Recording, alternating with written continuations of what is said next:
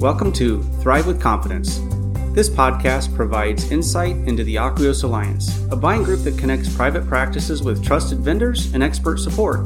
We will feature discussion with our vendor partners and optometrist members while we explore topics that will empower your independence.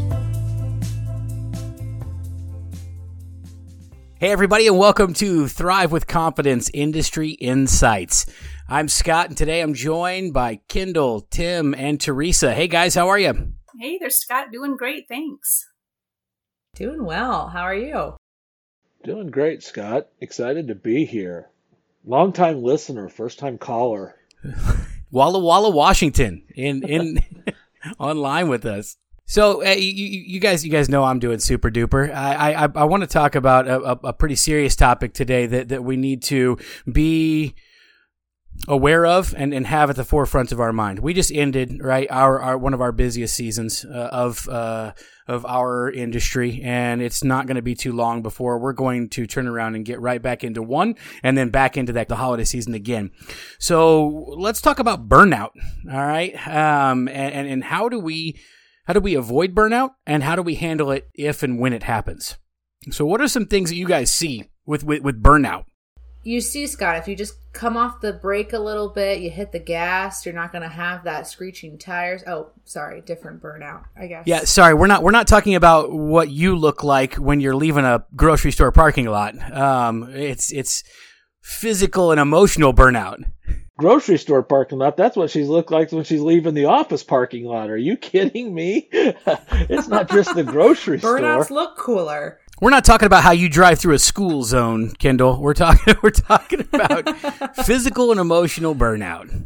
Scott, I think one of the things to keep in mind is this something that we can anticipate happening?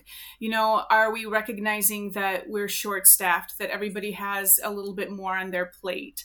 How can we be a little bit more thoughtful and planful around, everyone's self-care? I think when burnout happens, usually the last person that anybody thinks of is themselves. So if that's the case, how can we put a pause in our schedule? How can we take a look a week ahead of time, a month ahead of time, and say, I need to block this out, or else my life is going to become overwhelmed before we even, know that it's happening to us. So I think trying to be proactive in situations where we know that there's a very good possibility of us burning out is going to be key. Nice. So let's talk about what are some of the causes of burnout. You brought up, I love being proactive, and we definitely need to do that. But let's break down what are some things we need to be proactive about. What are some things that you guys see in practices that cause that burnout to happen? I think that with certain individuals, they, whether it's your practice manager, front desk, optician, technician, the doctor, when we recognize that we're short-staffed, all of a sudden, all of these duties and tasks that were delegated to that person are now consumed by somebody else. Is that one other person in the office taking on the entire job of another person, or are we taking those duties and responsibilities and delegating them amongst the rest of the team? Because maybe it's not the entire team that's going to be burnt out. Maybe it's just one person on your team. Maybe it's just, a handful of people. And I love what you said, Scott. It's like, are we checking in with them? Are we asking how is our peer doing? How's our friend at work doing? How's the doctor doing? A lot of times, our doctors are these strong, silent soldiers in our practices. They know they carry the weight of the world, on their shoulders, and they have to be the strength of the practice. And, or they think they do, rather. I mean, they have an entire team of people there that are willing and wanting to help. I think communication is going to be key with that as well. Yeah, you couldn't be more right about that. And I love you brought up the silent soldier. And I think that goes for our doctors, and I think that goes for some staff members too. I think we've all worked with, that one person who just isn't going to complain. They aren't going to say anything. They're going to take everything and they're just going to keep forging ahead. But one person can only take so much before it does just take its toll. And a lot of times those people, they don't show signs of burnout on the outside, right? They until it actually is just all said and done. And so checking in with one another, like you said, and just asking, right? How are you? How are we doing today? These are, I think, in our busiest times, one of the first things that it goes are team meetings.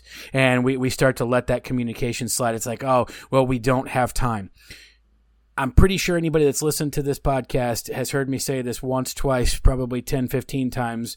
You cannot afford to not have team meetings. This is such a special time and a valuable time for your team to be able to connect, to be able to share that information, but to be able to look at one another and go, everybody doing good, right? Maybe we do a breathing exercise or goat yoga. No, I'm just kidding about the goat yoga thing. But something as a group to be able to come together and stay calm. And I think the other part too is celebrate the victories.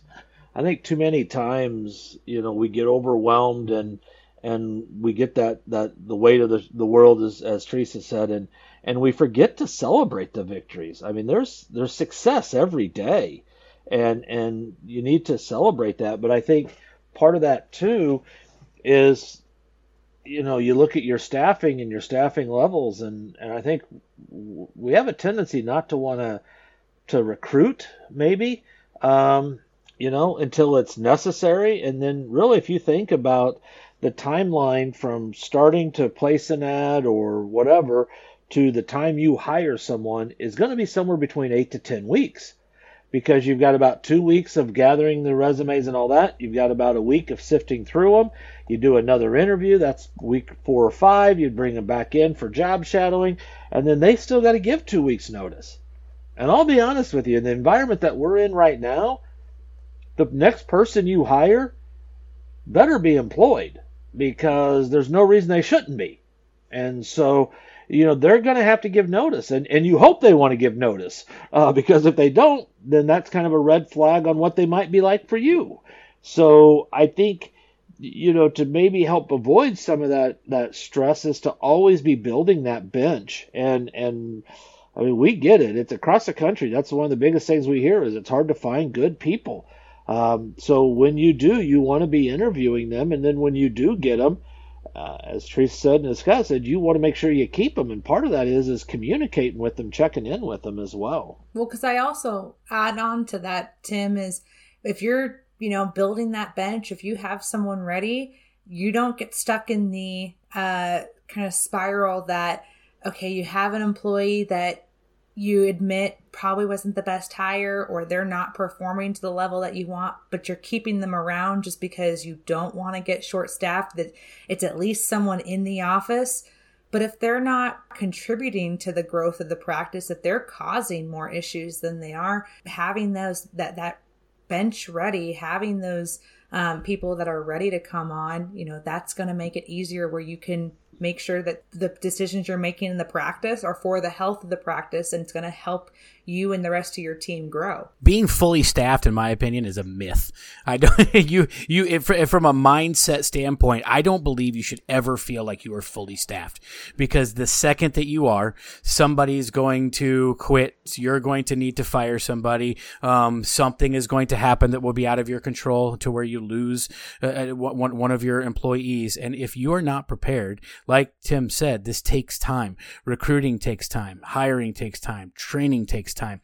And when we look at some of these busy times, let's look at the end of the year, right? It's one of the hardest times to try to hire people, because they're generally not going to leave a place at that time. They might be waiting for a bonus, or it's just not the right time for them to step away. So you have to be prepared for anything to happen. So don't ever look at your staff and go, "Yep, I'm fully staffed." Doesn't mean you're hiring somebody right now, but have a group of people ready to pluck and bring on and train at any given point.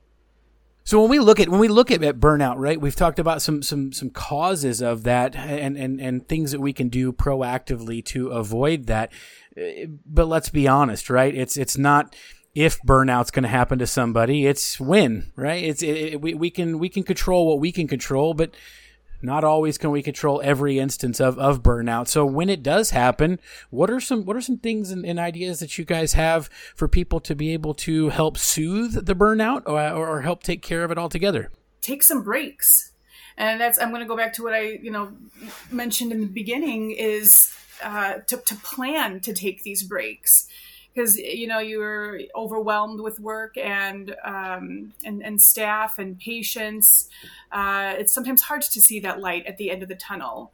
But trying to be proactive and saying, okay, I need to take a break next week, or I need to take a break every Friday for the next week or next couple of weeks, or I need to make sure I go to the gym 3 nights a week, or the what? Get out there and take a walk and put that in your planner. It's one thing to say it or to think it or to want to do it. Put it in your calendar, write it down. You're so much more likely to get that accomplished if you write it down. I promise. I'm speaking from personal experience. We also look at, and Scott, you kind of mentioned the time of year. I mean, we're coming off, the busiest time, or one of the busiest times with the end of the year and such. But then you throw in on top of that the holiday season itself, the stress of making sure you have all the packages, making sure you get to both sides of the family or all the however that works out, and the stress that it creates. And so I think it's important to say, okay, there are times that I've got to schedule just some me time or the personal care time. But, it's definitely coming into, more and more now. It's plus you got winter and it's depressing. I mean, we've all been kind of talking on Teams today.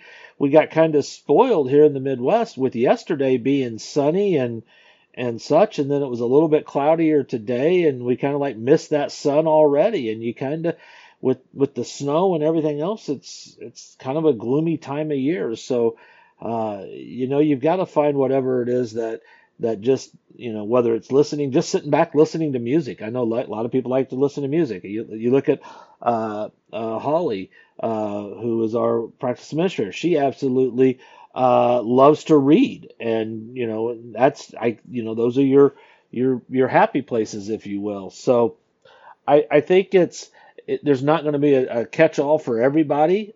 As Teresa said, go to the gym. Scott and I are like, where? Do we need a roadmap to find that place? Not trying to get healthy here. I wouldn't know where a gym was if you put me out in the parking lot and gave me GPS. I still probably wouldn't find it. I know a guy named Jim. That's about it, though. Yeah, but but for some people, there's not a catch-all answer, and it's really what's going to make you happy. I want to call back to something that Tim said earlier, and it's remember to have fun. And this is something what we get to do is such an awesome, special thing to do in our industry. And when it does get busy, it gets busy. And some of that stuff we can control, some of it we can't. But hey, let's be honest, being busy is a great thing. But we've got to remember what we do is also fun. We get to change people's lives, and I think we've got to remember, and especially I'll say this to the practice managers, owners, the leaders that are listening to this.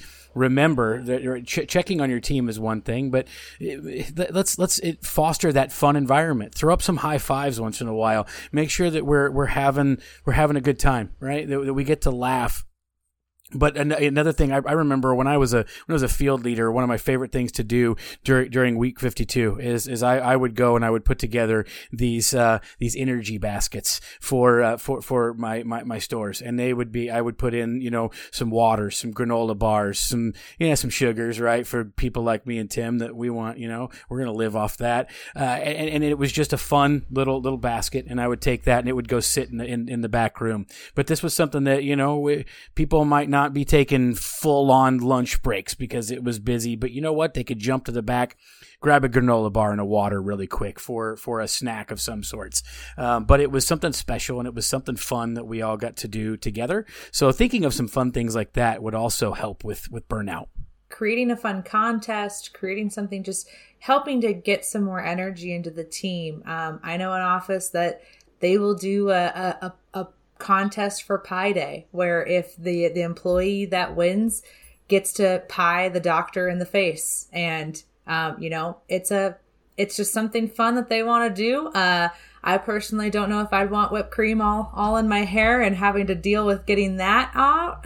But, whatever's going to energize the team, get them motivated. Teresa, Tim, I don't know about you guys, but I'm pretty sure that Kendall just came up with a really great idea for us as a group to do for Pie Day. I don't even think we need to do a contest. Let's just throw pies at Kendall. I mean, that's I think that would be awesome. And by the way, Teresa, that's how you take care of burnout. It's pie, not gyms. Right now we're talking. Let's. I want to feel really good about myself the next day. Well, I think when we look at this, it's burnout is a very serious topic. We're having fun with this, but when we look at this, it is going to happen. It's going to happen to our doctors. It's going to happen to the practice owners, and it's going to happen to everybody else that works there. The biggest thing that we've got to remember is be proactive, not reactive. Look at what we can do to stop the burnout before it happens, and then we can not have to worry about anything else before that. So I also and look at your systems. Sometimes it might seem chaotic or you might feel overwhelmed or stressed, and it's because maybe you're doing some of your systems wrong and you're double. You're having to do things twice, and you could say, hey, what happens if we streamline it? And I think for doctors, don't be afraid to delegate. I think, everybody's kind of mentioned delegating stuff and what can be delegated. I think sometimes for doctors, and I'll even say practice managers, sometimes you keep too many things close to your vest. Don't be afraid to delegate and empower your staff to take some of that off of your plate as well. Well said. Well said. Well, I think that brings us to a close for this episode. Guys, thank you once again for joining us. Burnout. Be proactive, not reactive. We're looking forward to seeing you guys next week. Thanks, Scott. Yep, thank you. Thanks, Scott.